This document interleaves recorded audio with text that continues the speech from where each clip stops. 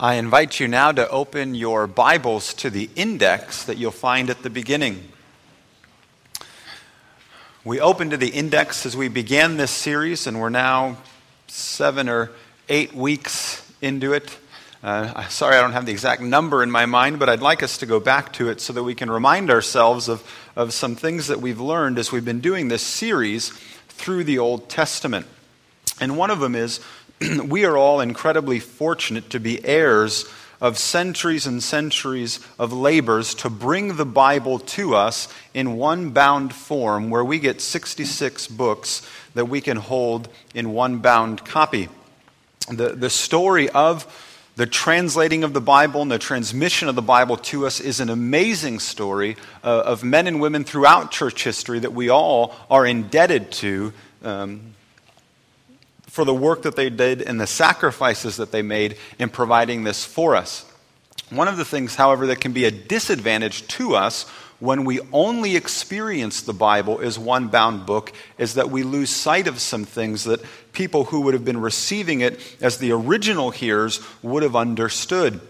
And that is, we have 66 books. We don't have just one book written in one setting at one time and place in one language. But we have a variety of books written by a variety of authors in a variety of locations and in a variety of languages. And our Bibles are not organized as we would initially anticipate. And so we asked the first time, when you see all these books and they're listed for you and the page numbers are given, do you think that they're organized by the order of the events that take place within them? Or do you think they're organized by the time in which the book was written? So the first book is the first book that we encounter, and the second book written is the second book that we encounter. Or do you think the books are organized by the type of literature that they are? And as we said before, it's the last one actually. They're organized by the type of literature that they are. This is true not only of the Old Testament, it's also true of the New Testament. And so if we were to ask ourselves, what do some people believe is the first book written in the Old Testament, or one of the first characters that lived, maybe even preceding Abraham, is Job? We don't know what quite to do with Job. We don't know where to place him exactly. But if you look in your outlining of books, you'll find the book of Job somewhere down in the middle of your Old Testament books. When we go to the New Testament and you ask the question, what might have been the first written book of the New Testament, most scholars believe it's 1 Thessalonians, which again you'll see is somewhere in the middle of what you're encountering. And last week we were in 1 Kings, and we saw what happened immediately after the death of Solomon in the division of the kingdom of Israel. Now this week we're going from 1 Kings to 2 Kings. We're only moving one book as it unfolds in the Bible. Yet between the story of last week and the stories that we'll encounter this week is where we would place most of the material that we find that we refer to as the prophets. From the division of the kingdom of Israel to the fall of those kingdoms, and they happened at different time periods, is where we get Isaiah and Jeremiah, Daniel and Hosea, Amos and Obadiah and Micah. And so as we read those books of the Bible, our first responsibility is to read them in light of where they would fit in between 1 Kings and 2 Kings. Because context is king when it comes to understanding something. I had a great example of this morning. There's a conversation that I have every Friday around 4:30 in the afternoon and every Sunday at about 8:30 in the morning. It's a phone call that I have with Dakota. And the phone rings, and it used to go like this. The phone would ring and I would say, hello, Peter? Yes, this is Peter. Is this Dakota? Yes, it's Dakota. Are we having church today? Yes, we're having church today. Can you pick me up? Yes, I can pick you up. What time should I expect you? I'll be there around 6:15 on Friday or 9:15 on Sunday. Okay, I'll see you then. Well, we've had that conversation enough times that now there's a context established, and so the conversation is much shorter. And now the phone call goes like this. Phone rings. Hello, Peter? Yes. What time? And I say the time. Now, I know what he means when he's asking me what time. This morning, he called a little bit earlier than usual, and I was out for a run. So Amy picked up the phone, and she picked up the phone, and she said, hello. And he said, hello, what time? And she said, what time is it now? I mean, how do you know what the person is asking? There's a whole context behind this now very brief conversation that the two of us have that Amy was not privy to. And so afterwards, I explained to her the larger context, and it made much more sense to her.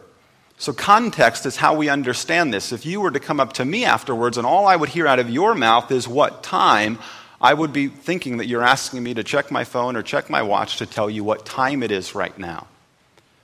And when we read our Bibles, we have to ask ourselves, what context was what we're reading written in?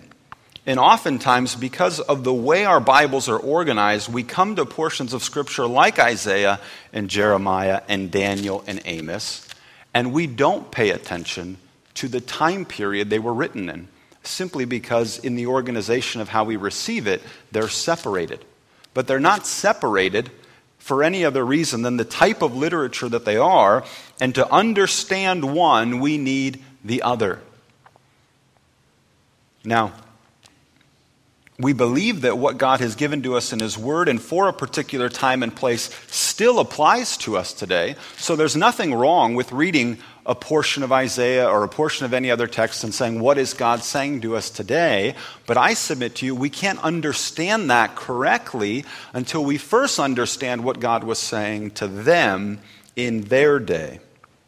And so our story that we get to in 2 Kings has so much literature behind it now in the prophets that we need to get to 2 Kings, if you will, by way of the prophets. So we're going to do some turning back and forth, and you'll notice we'll go to the right, and then we'll go to the left, and we'll go to the right, and we'll go to the left. That's because it's how it's organized. But for us to have a better context of what's going on, we're going to do some turning today. And the first book, and since you're in your index, you should be able to locate it fairly simply, is Hosea.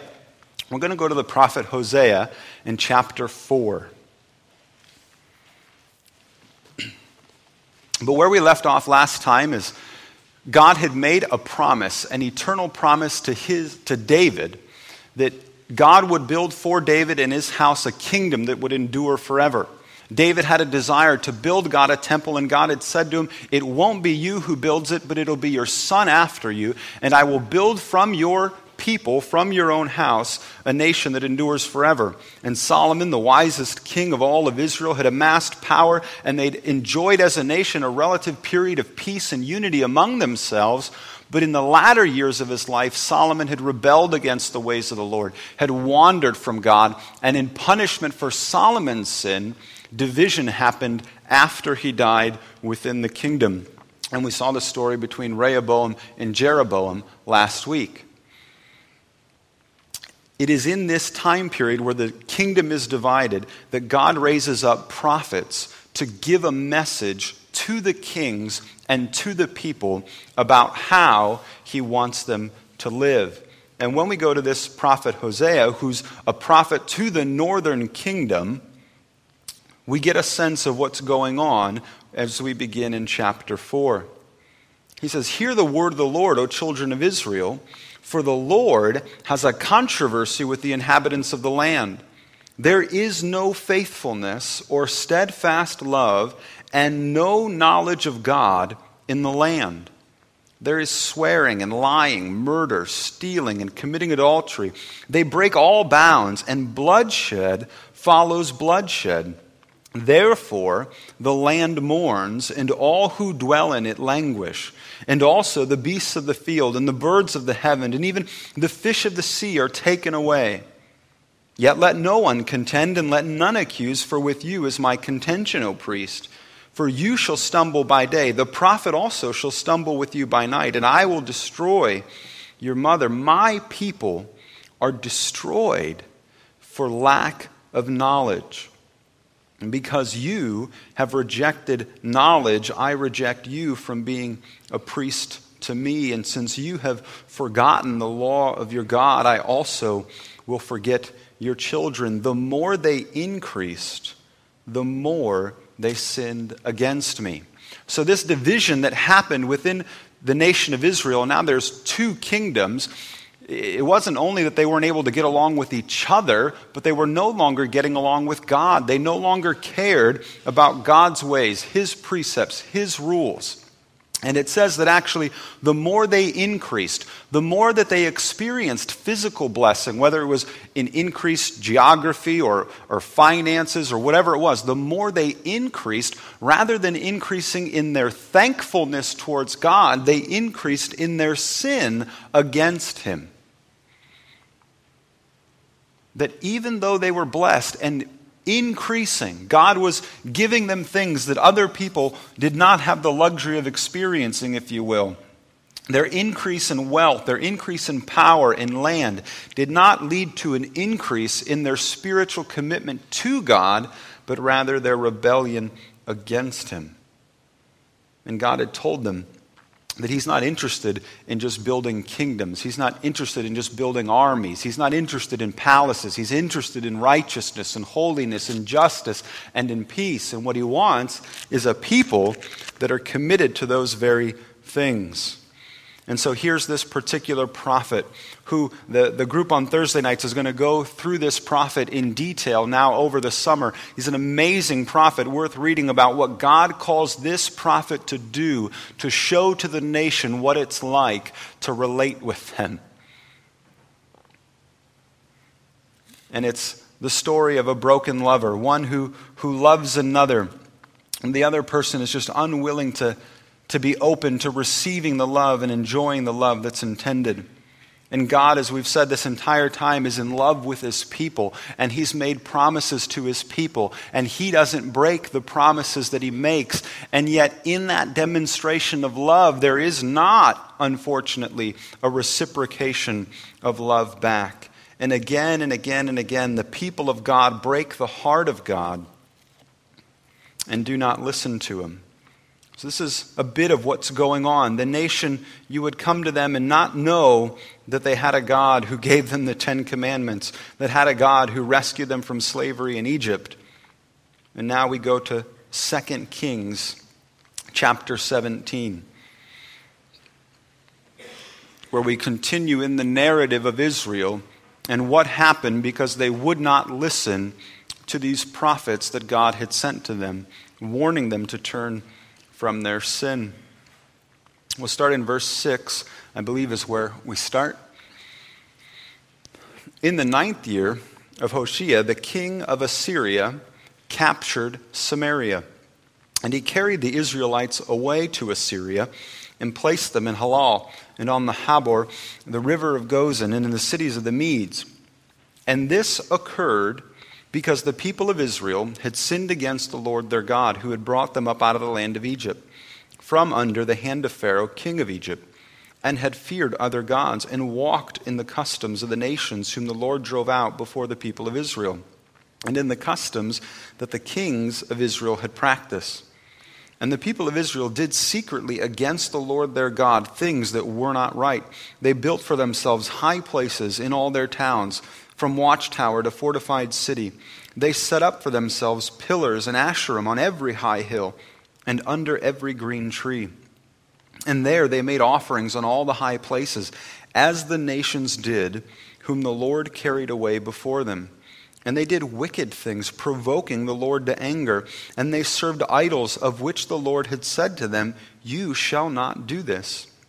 Yet the Lord warned Israel and Judah by every prophet and every seer, saying, "Turn from your evil ways and keep my commandments and my statutes in accordance with all the law that I commanded your fathers and that I sent to you by my servants, the prophets." But they would not listen, but were stubborn, as their fathers had been, who did not believe in the Lord their God. So here we have a very clear statement of the purpose of God and the prophets that He sent to come to His people and to beg them, to plead with them to turn from their evil ways and to keep their commandments. As we said, God had originally given his commandments not because he wanted to kill the joy of all of his people, but because he loved them.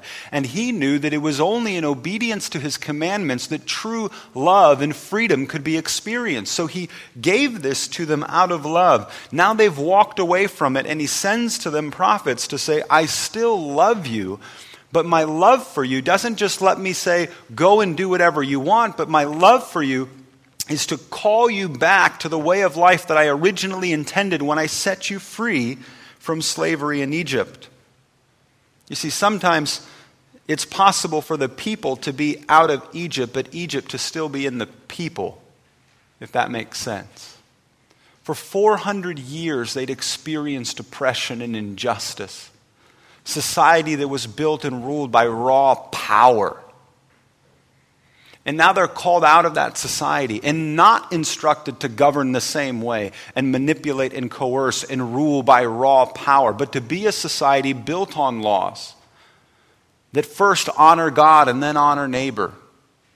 That, if you will, God didn't set them free so that they could just become their own little Egypt, but he wanted them to be different from the Egyptians that they'd come from. He wanted them to be different from the Canaanites, that when they came into the land, they saw them and observed their religious practices where they sacrificed their own children to the gods.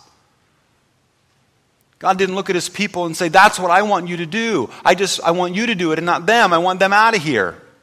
He's saying, no, I don't want anybody to think that honoring me is sacrificing your children on an altar.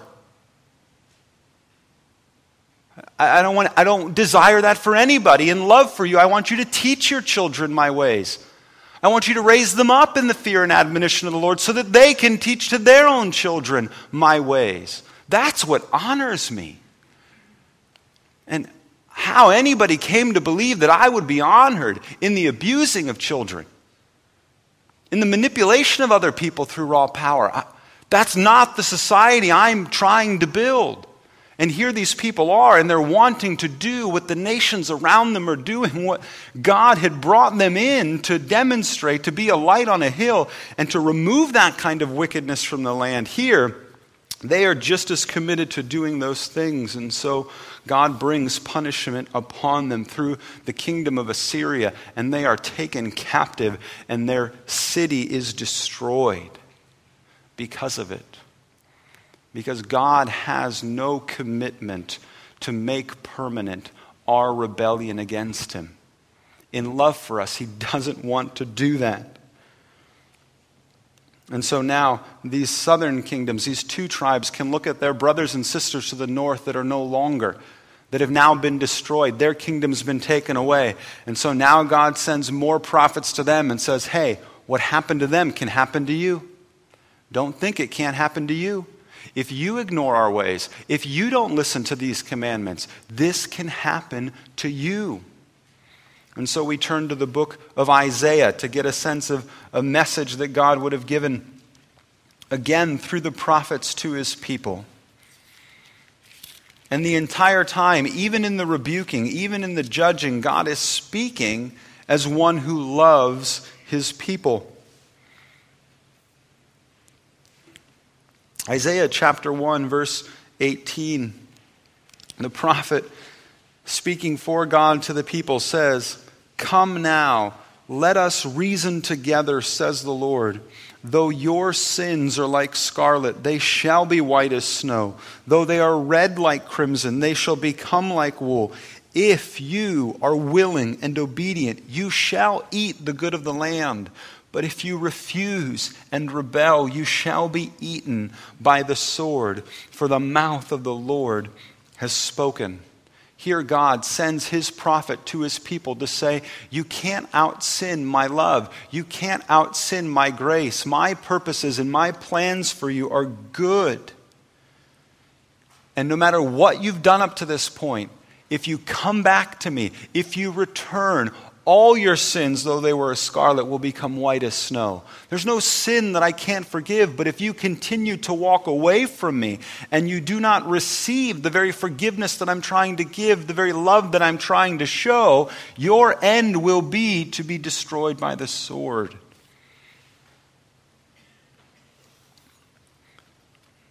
From the time of the The division of the kingdom to the fall of the northern tribes was roughly about 200 years. And from the time of the fall of the northern kingdom to the fall of the southern kingdom is roughly about the same period of time. God is incredibly patient with his people. And this message is a message that came again and again from generation to generation. If you will follow him, if you will obey him, you will get to enjoy all the promises that he has for you. But the story of Israel is a sad story because though they have hundreds of years of evidence behind them that it is better to obey than to sacrifice, they choose to rebel. And now we go to 2 Kings 25 and we see what happens. How did the people hear the prophets that God had sent to them? Well, the reality is they didn't hear them.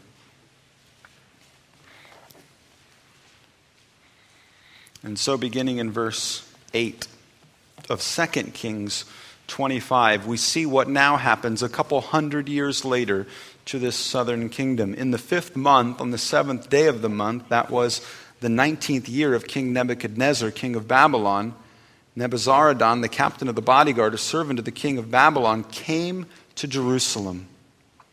And he burned the house of the Lord and the king's house and all the houses of Jerusalem.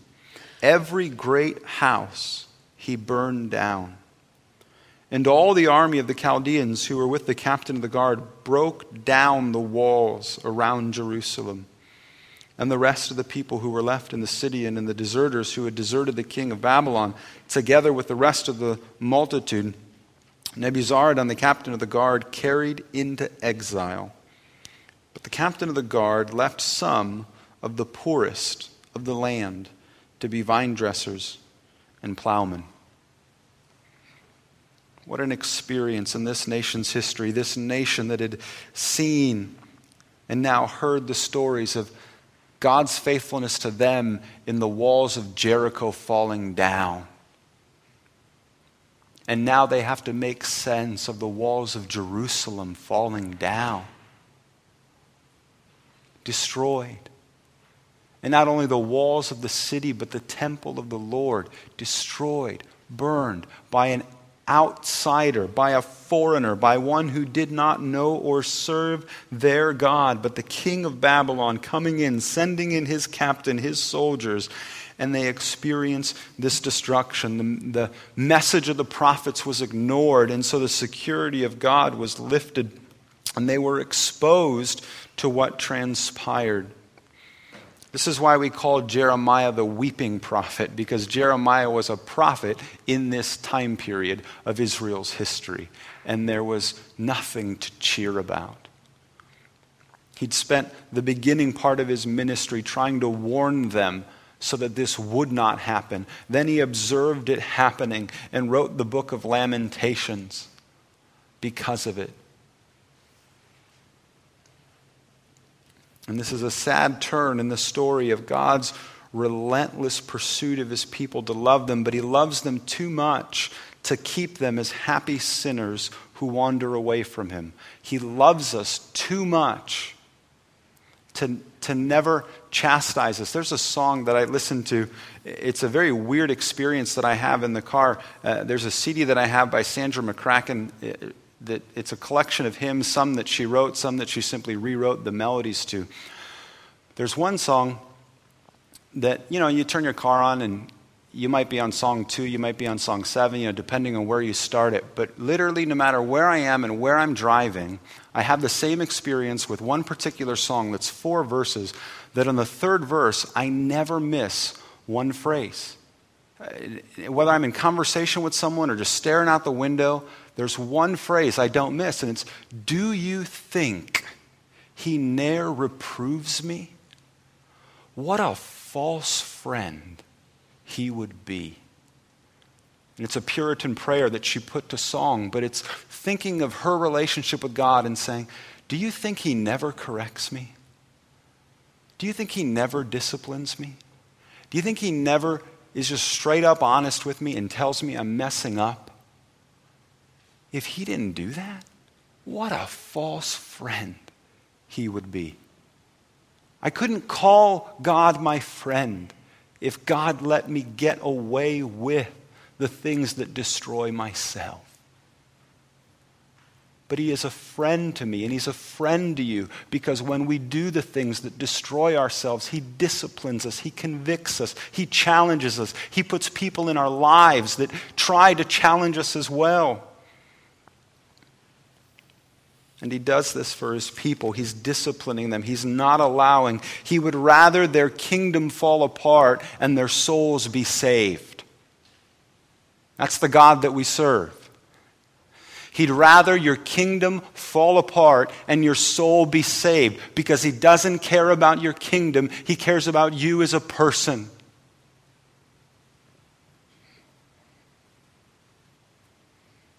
And it means he's worth worshiping, and he's worth giving the whole of our lives in service to, because he does have his priorities straight.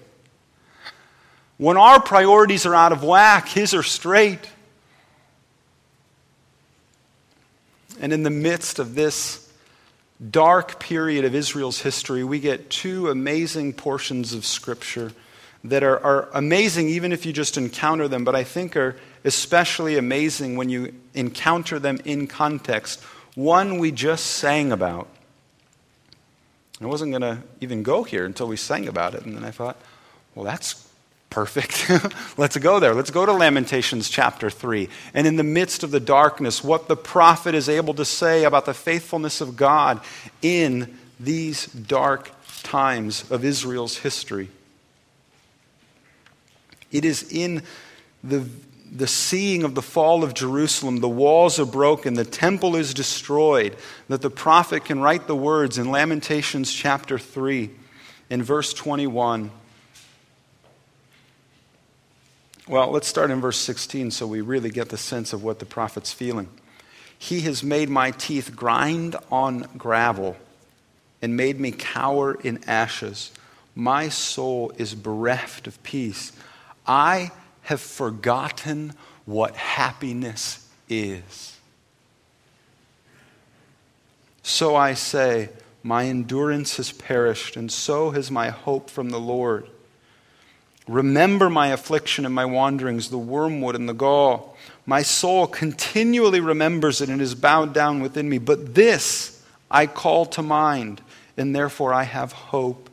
The steadfast love of the Lord never ceases.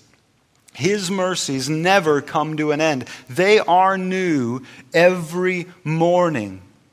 Great is your faithfulness.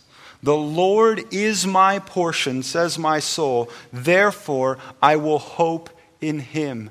Every morning, his mercies are new. That means the first morning after the destruction of Jerusalem, his mercies are new. The first morning after the destruction of the temple, his mercies are new, and his love never ceases.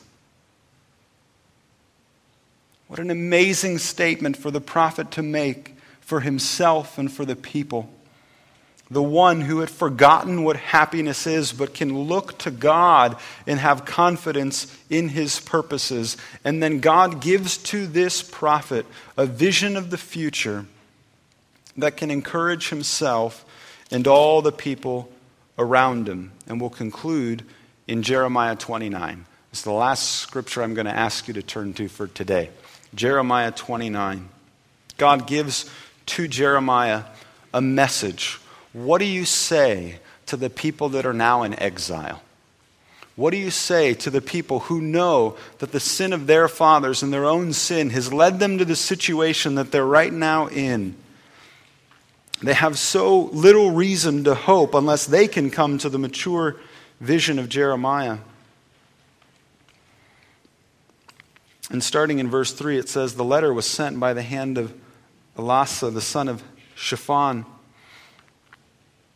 And it was sent the king of Judah to Babylon, to Nebuchadnezzar, king of Babylon. And it said, verse 4, thus says the Lord of hosts, the God of Israel, to all the exiles whom I've sent into exile from Jerusalem to Babylon. Build houses and live in them. Plant gardens and eat their produce.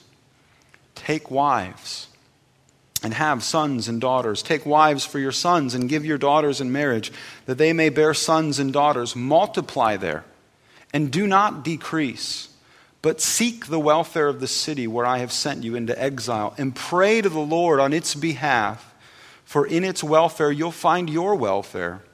For thus says the Lord of hosts, the God of Israel, do not let your prophets and your diviners who are among you deceive you, and do not listen to the dreams that they dream, for it is a lie that they're prophesying to you in my name. I did not send them, declares the Lord. For thus says the Lord, when 70 years are completed for Babylon, I will visit you, and I will fulfill to you my promise, and bring you back to this place. For I know the plans I have for you, declares the Lord, plans for wholeness and not for evil, to give you a future and a hope. Then you will call upon me and come and pray to me, and I will hear you. You will seek me and find me when you seek me with all your heart. I will be found by you, declares the Lord, and I will restore your fortunes and gather you from all the nations and all the places where I've driven you, declares the Lord. And I will bring you back to the place from which I sent you into exile. What a message to receive for the people that were in exile. Build houses, plant gardens, get married, live life. Don't decrease. Don't become overwhelmed with depression and despair, but overcome in the continuing of your life and the life of others, that you can, in exile, still honor God. And you can still, in exile, enjoy God. And know this, that this exile is for a time. It's not forever, it's for a time. For 70 years, after that's completed, I'm going to bring you back. Now, for us to really get a sense of how that would have been heard by some of those original hearers, we have to mess with the numbers a little bit. Give me grace, I think you'll understand this when I'm done. It's like God coming to Lakeside Christian Church and saying, listen, I promise you, in 150 years, this is going to be everything I intended it to be. In other words, God is bringing a promise to his people, but he's saying to them, it's a promise I'm going to fulfill when you're dead and gone. Imagine if you were 65 years old and you heard Jeremiah 29. I know the plans I have for you, plans to prosper you, and to... You would not have heard that to say, I get to go back. No, 70 years from now, I'm going to do that. You can now, in the exile, enjoy me. You can follow me. You can live with me. You can build houses and plant vineyards.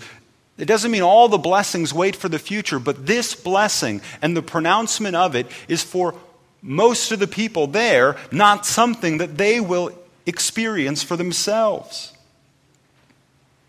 But it's still a good and a beautiful promise. And as we've said throughout, everything comes back to God and his promises. And we understand the unfolding of these stories in connection with the promises God makes. And he's saying to them, I love you. In my love for you, I'd rather destroy your kingdom and keep your souls. And in my love for you, I promise I'm going to bring you back. For those of you that can't make it back, I'm going to give you a way here that you can enjoy this now. And for your sons and your grandsons and your granddaughters, they will get to come back. Because again, my grace will always be greater than your sin. Let's pray. Heavenly Father, we thank you for who you are, for the promises that you make to us, that your priorities are straight and that you care about each and every one of us more than you care about the cars we drive, the education we have, whatever we've been able to accumulate in this life. And that when we wander from you, when we refuse to heed your warnings, you love us too much to let us go. We thank you for the friends and family that we have in this church who can challenge us, who can care for us, who can rebuke us, who can look us in the face and tell us what we need to hear. And we thank you that no matter what our sins are, that you can, though they be as scarlet, you can make them white as snow. Father, help us to be overwhelmed in hearing these stories of your faithfulness of old, to know that you are faithful still. And that the promises for your people then are promises for us now. And let our lives, as we go from this place, reflect the confidence that comes in trusting in you, in your provision and in your power. That others would come to know this kind of faith. In Jesus' name we pray. Amen.